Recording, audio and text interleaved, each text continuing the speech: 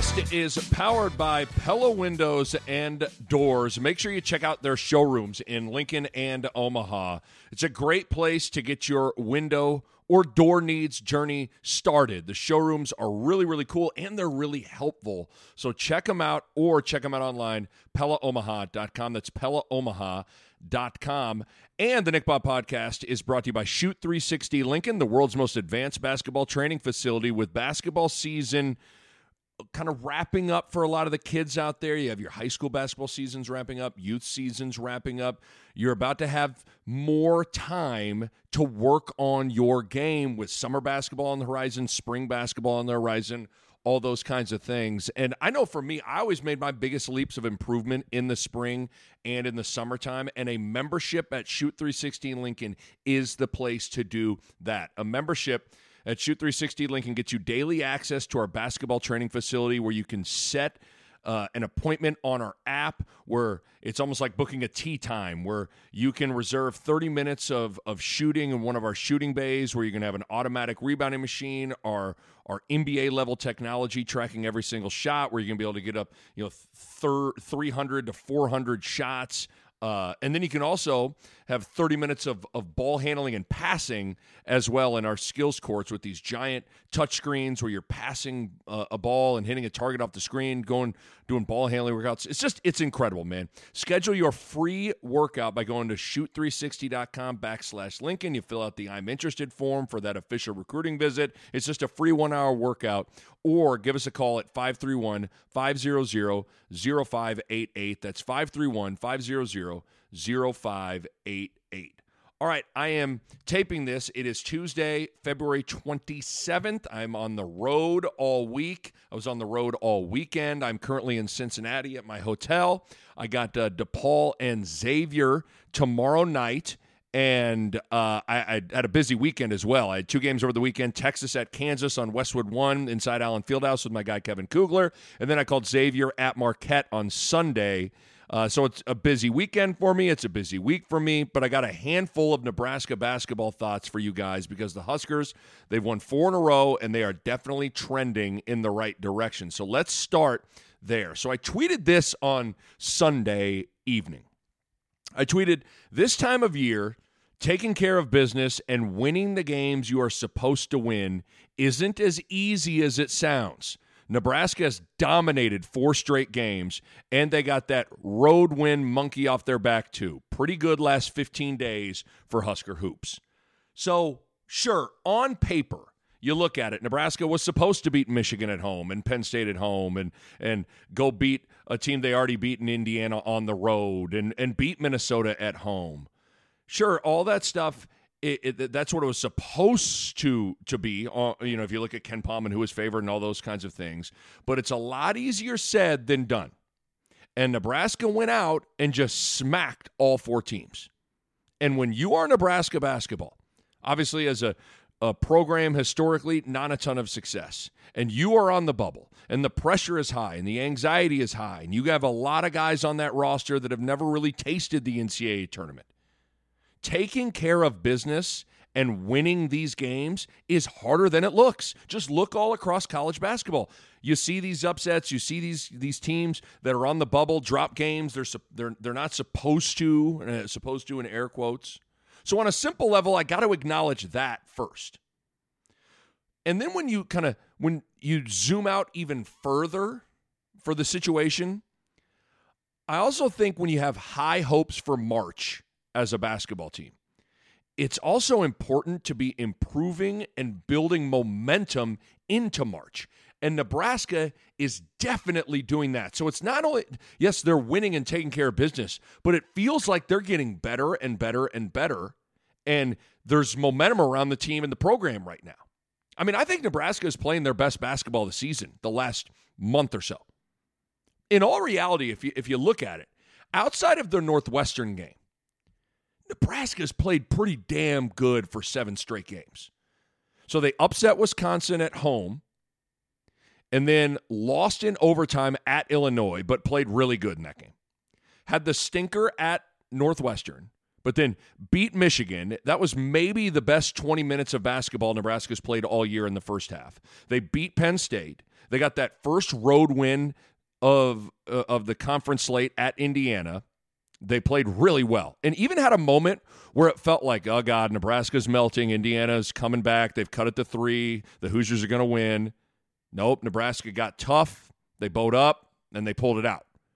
And then they hammered Minnesota on Sunday. So that's their last 7 games. And again, outside of Northwestern, Nebraska is seemingly getting better and better and more confident. And, beyond just my thoughts and my eye test or your eye test, Bart Torvik, a college basketball analytics site, has Nebraska as the 10th best team in the country over the last 4 weeks. 10th best team in the country over the last 4 weeks. Pretty amazing. Which leads me to this. And, I sat down to kind of write out this take, and I was thinking about this, and it might be too soon to have this segment on the pod since it's only late February and there's still a lot of basketball left.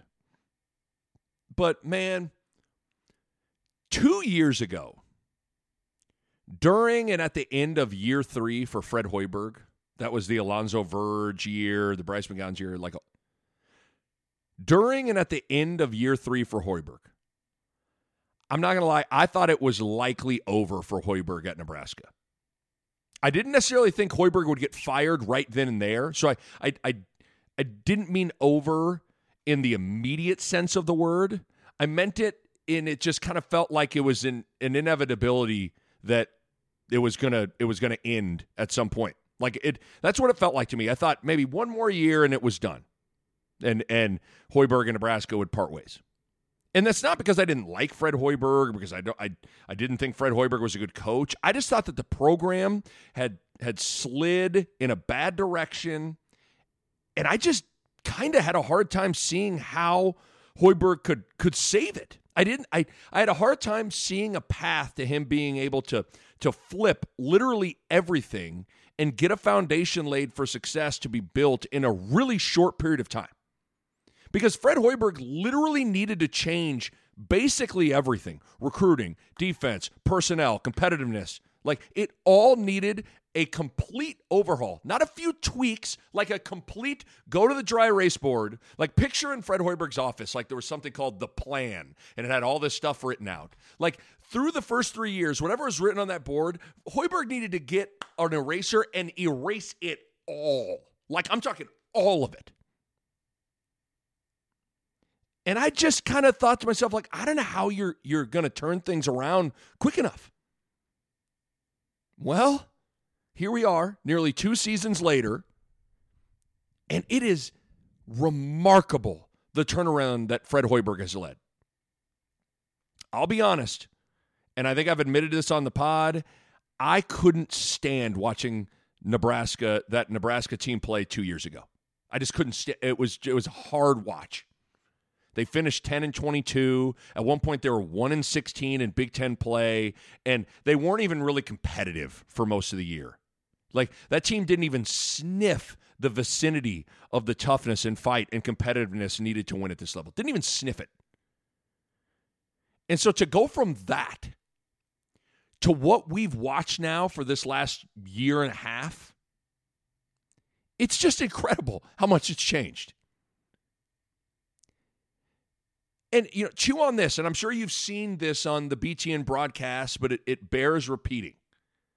So Fred Hoiberg's record at Nebraska through the first full 3 seasons and then all the way until February 1st of year 4, which was February 1st of last season. Nebraska's record was 34-80 during that time.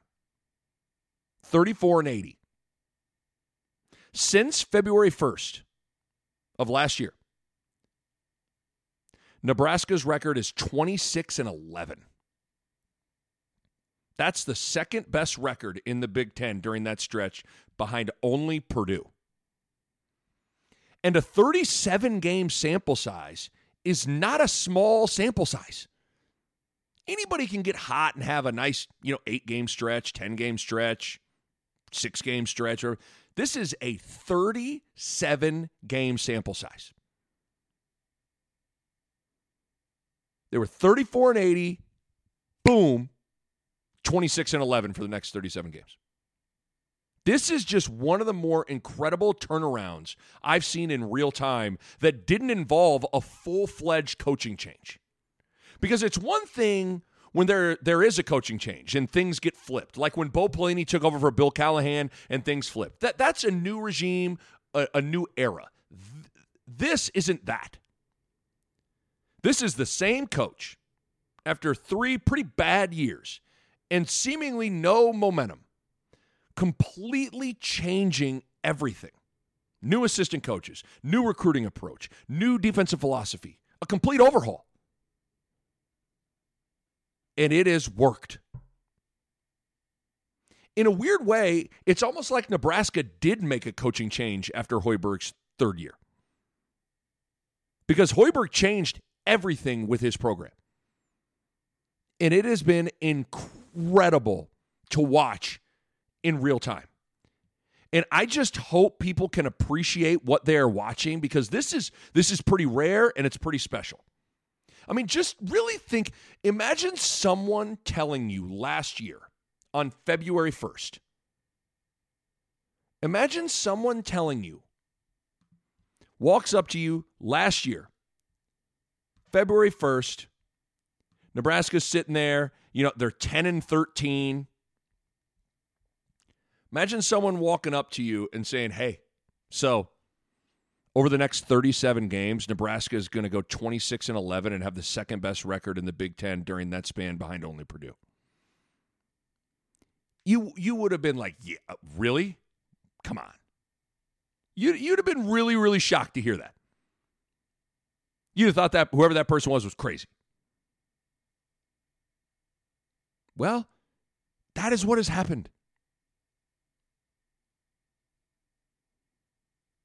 Now, this season is not over, and Nebraska still, there's still a lot of basketball yet to be played. Like, they still got a tough roadie against a surging Ohio State team. They got a tough Rutgers team coming to Lincoln that's really good defensively and beat you at their place. They got a Michigan team on the road in Ann Arbor at the end of the year that is a different team with their point guard Doug McDaniel on the floor.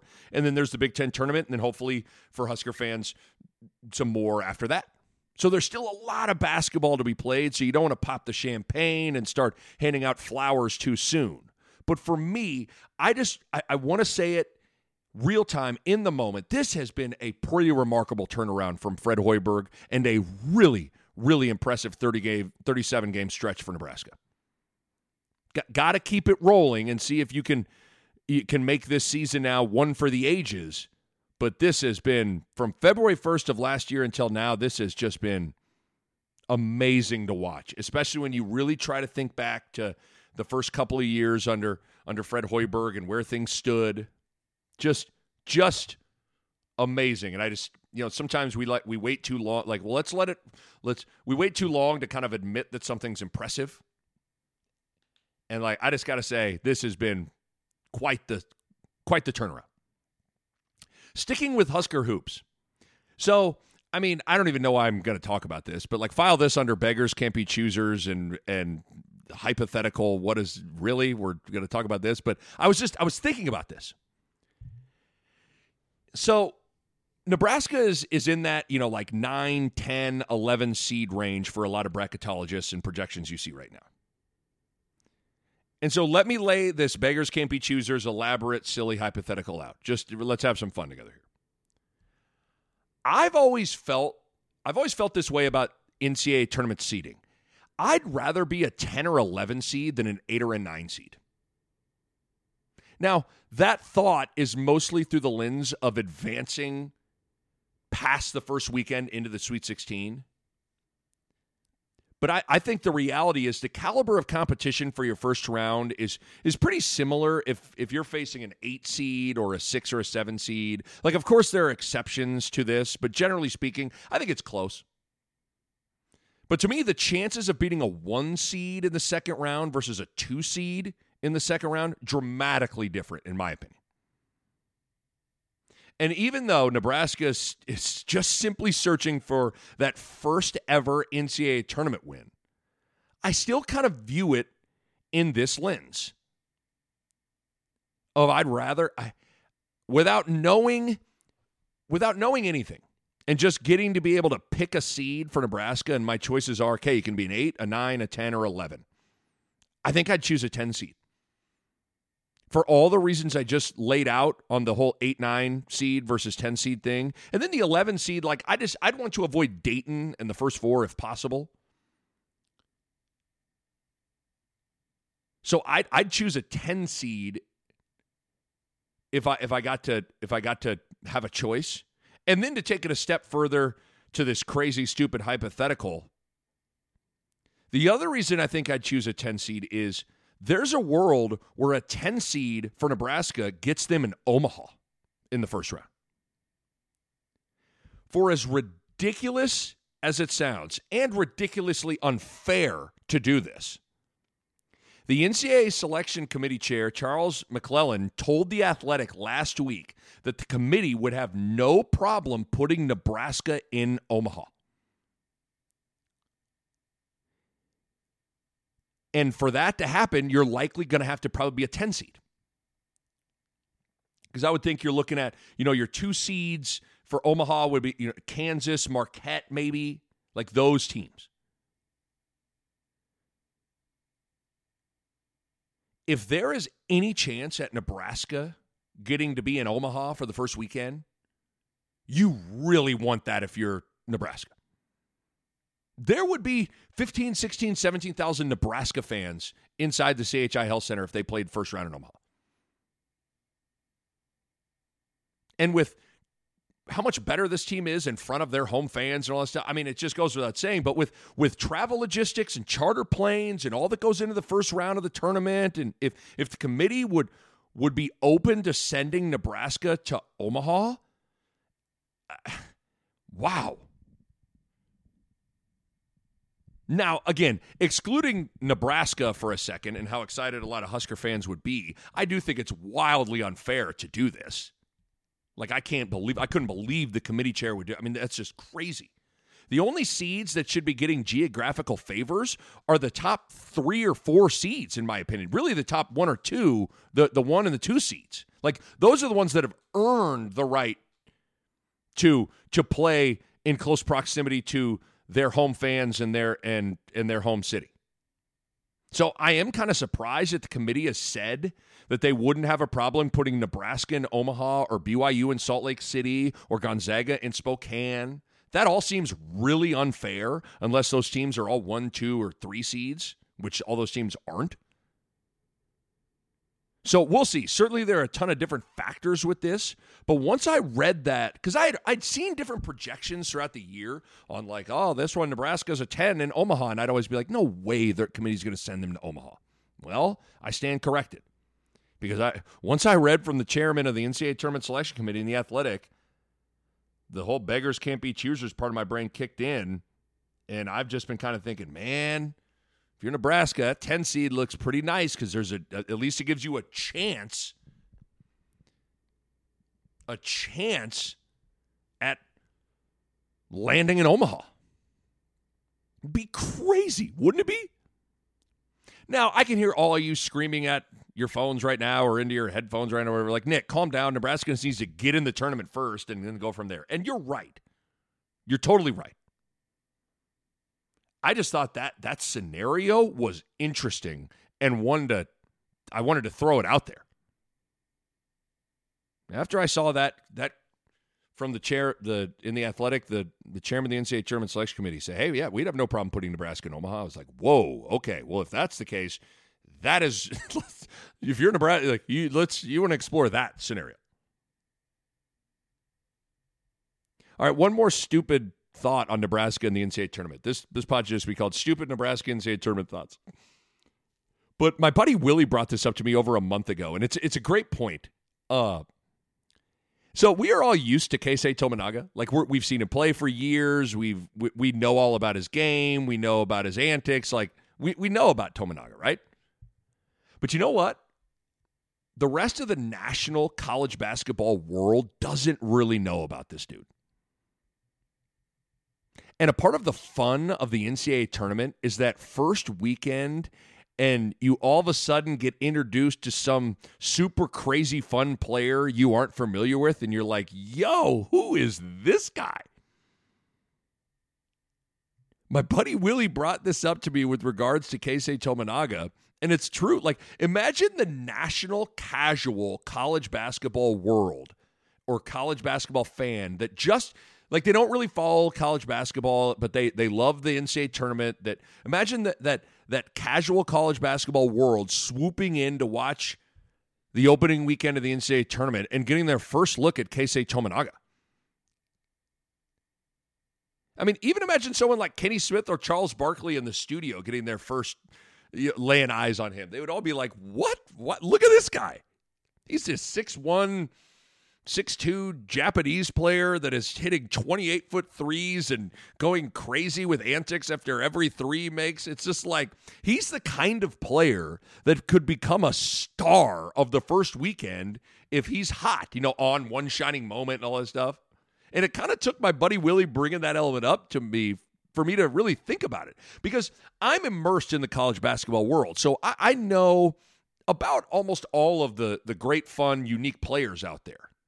And all of us are being immersed in Nebraska basketball, like obviously know about and are used to Keisei Tominaga. But anyone outside of the Big Ten world and the Nebraska basketball world likely doesn't know about Tominaga. And man, he would be the type of player. He would be the type of player that the casual March Madness fans would go crazy over. Because can't you just see the texts from people that first open it that Thursday or Friday opening weekend, like a text, hey man, you watching the 7-10 Nebraska game? You see this Tominaga dude? He's got 12 points in the first 5 minutes and he's hit 4 28-foot threes. Like I could totally see it. Just a fun thought inspired by my buddy Willie. Shifting gears, staying with hoops, though. So all the way back on my pod, almost exactly a month ago, January 25th, I talked about court storming after the Caitlin Clark incident where I think it was an Ohio State student kind of barreled into her as they were rushing the floor. And I talked about court storming and my experience with it and how, regardless of how much you like it and how fun it is really, really dangerous. For those that didn't hear that pod, I have experience in this. I am I guess you could call it a court storming survivor, for lack of a better term. Because back in 2005, my sophomore year at KU, we were undefeated. We were ranked number 1 in the country. We played at Villanova, and Nova upset us, beat us pretty good. And I was on the floor at the end of the game. So the buzzer sounds, and boom, in an instant, I was near half court, just kind of walking towards the sideline, and instantly I was surrounded by Villanova students as they rushed the floor. I can still close my eyes and picture them running at me. I can still remember the rush of the smell of alcohol, and I'm not going to lie, it was scary. Bunch of drunk students surrounded me, and I started stiff-arming them, half shoving them to keep them away from me. And luckily, Danny Manning, who was an assistant at the time at Kansas, grabbed me and pulled me out of the craziness. But that experience always stuck with me. And my take a month ago was, listen, I get it. Storming the court's a part of the pageantry and fun of college basketball. But if you don't think it's wildly dangerous, you are absolutely crazy. It's not a matter of if, but when something bad, really bad happens. Well, here we are just a few weeks later, and we have another incident involving storming the court. This time, Wake Forest, they beat Duke. A Wake Forest student ran over Duke's best player, Kyle Filipowski. He appeared to kind of injure his ankle. I don't know about the severity of it, but because of that, because it's Duke, because it's Filipowski, and because it's another incident, all of a sudden the conversation has ramped back up. And this conversation is just, it's a tough one because it's hard because if you take the stance of banning court storming, you are cast as a fun hater and lame and, oh my God, get real. But there also is a reality to the situation that is kind of undeniable, is that it is really dangerous. So it kind of seems like the conversation ends up in kind of a standstill at times. In the last few days, we've had a bunch of people weighing in on it. Jay Bill has said that you could end it by arresting the fans on the floor. That certainly feels extreme. Some have suggested that if students rush the floor, you automatically forfeit the game. That seems ridiculous. So I think whatever everybody's trying to come with some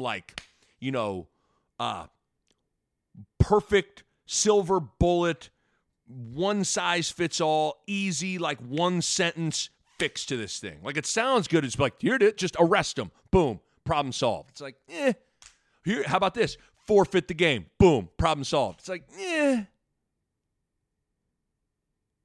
So it's hard. Like, I think the answer is a little bit more complex than we want to make it. But at the same time, the simple answer is to just ban it and not allow it. I would lean towards that, beefing up security, not letting fans onto the court at all. But it just seems like that's not what people really want. Doesn't it kind of feel like that? It seems like people would rather explore, like if the options are like, hey, you can either just ban it or we can try to come up with something that it still you still have it, but there's some guardrails or something behind. Like, I feel like everyone wants to explore like, no, we don't want to ban it. So if there isn't going to be a full-fledged ban on it, then I would maybe kind of lay it out like this. Well, first of all, if you think about it, the only court storm scenario that could or should be a dangerous one is the buzzer beater court storm. That's when everything literally happens in seconds, right? Like, shot goes in, buzzer sounds, boom, ball game over, students are sprinting onto the court, and all the players and coaches are still on the court, and it's total mayhem. And all that happens in like a span of, 15 seconds, 10 seconds. But in a lot of other scenarios, there's a buildup to it. Think of the Purdue win. Think of the Creighton win over UConn. Think of, like, there's a buildup to it. In a lot of these other scenarios, there needs to be an understanding universally amongst all players and coaches involved that if the clock is ticking down and a court storm is clearly about to happen, all opposing team players need to get to the sideline by their bench ASAP and then get completely off the floor. I think that, combined with the administrators and security personnel at the arena on the floor needing to kind of slow down the flood of students getting onto the court and filtering them away from the benches, I think all that is like the starting point for how I would like fix this, for lack of a better term. Because if you watch how Creighton handled it when they upset number 1 UConn last week and the fans rushed the court, it was literally handled perfectly. Go back and watch it. They had there was like the students were coming, they were all coming from one condensed area.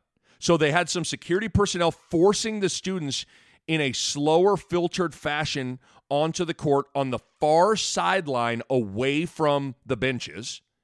And while that was happening, more security personnel made their way onto the floor with a rope and kind of quickly roped off the handshakes between coaches on the sideline with the benches from everything else that was happening on the floor. And everything went pretty much fine. But there has to be a plan.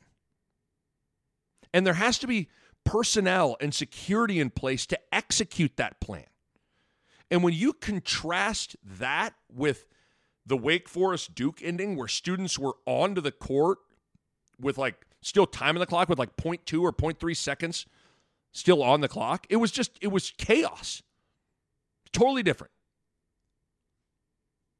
Totally different. So again, like I said a few weeks ago, as a court storming survivor from 2005, I told you guys that it's not a matter of if, but when someone gets seriously hurt or there is a serious incident. And I also said if you think these court stormings aren't really dangerous, you're crazy. I get it, they may be fun and cool to watch and all that stuff, but they're really dangerous. It's like a human running of the bulls. Like it's really dangerous. But it seems like nobody really wants to ban them. We all kind of acknowledge that they're dangerous, but it kind of seems like most everyone still wants them to be a part of college basketball. So if that's the case, then we do need to get some universal protocols and different things in place. Because if we're going to continue this, if we're just going to continue in this cycle of court storm happens, we all debate banning court storms, we do nothing, and then things calm down, and then another court storm happens. We all debate banning court storms. We do nothing, and then everything calms down. Like, that is going to get really old. I mean, hell, it's already getting a little bit old. So, again, I don't know what the blanket solution is if we aren't going to full-scale legit ban court storms, other than what I just laid out. It's incumbent on each university and arena to come up with a plan to do it as safe as possible. It's possible, too. And like I said a little bit ago, the reality is it should be the buzzer beater court storm that is the really hard to deal with, dangerous one. The ones where the game is at hand and the clock is ticking down and the storm of students is coming, that's when players and coaches need to act accordingly, to get ready to get off the floor. And then the security personnel, they need to get into position at the arena to act accordingly as well when that time comes. I mean, even I remember a couple of years ago when Providence clinched the Big East regular season title and you knew they were going to rush the floor. Greg McDermott and Ed Cooley, like, they came to an agreement, like, right as the game was getting over. Like, Creighton's players were just going to get off the floor as the buzzer sounded so nothing crazy happened. Like, I mean, there are ways to do this.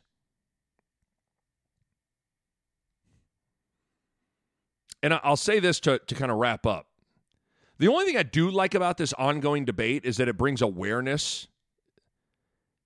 And it's like, it is creating some awareness for everyone I just talked about that's involved, whether it's, arena security personnel, like all arena security people should be meeting to discuss a plan, if they haven't already done so, on how are they going to handle a court storm. And then also players and coaches should be aware of what happened to Caitlin Clark and what happened to Kyle Filipowski. And for as much as it sucks because you just lost and you don't, you're obviously not happy, and also you do need to try to hustle off the floor. So the discussion it's creating, I hope, gets translated into awareness and action for everybody involved in college basketball. A Hurrdat Sports Network production.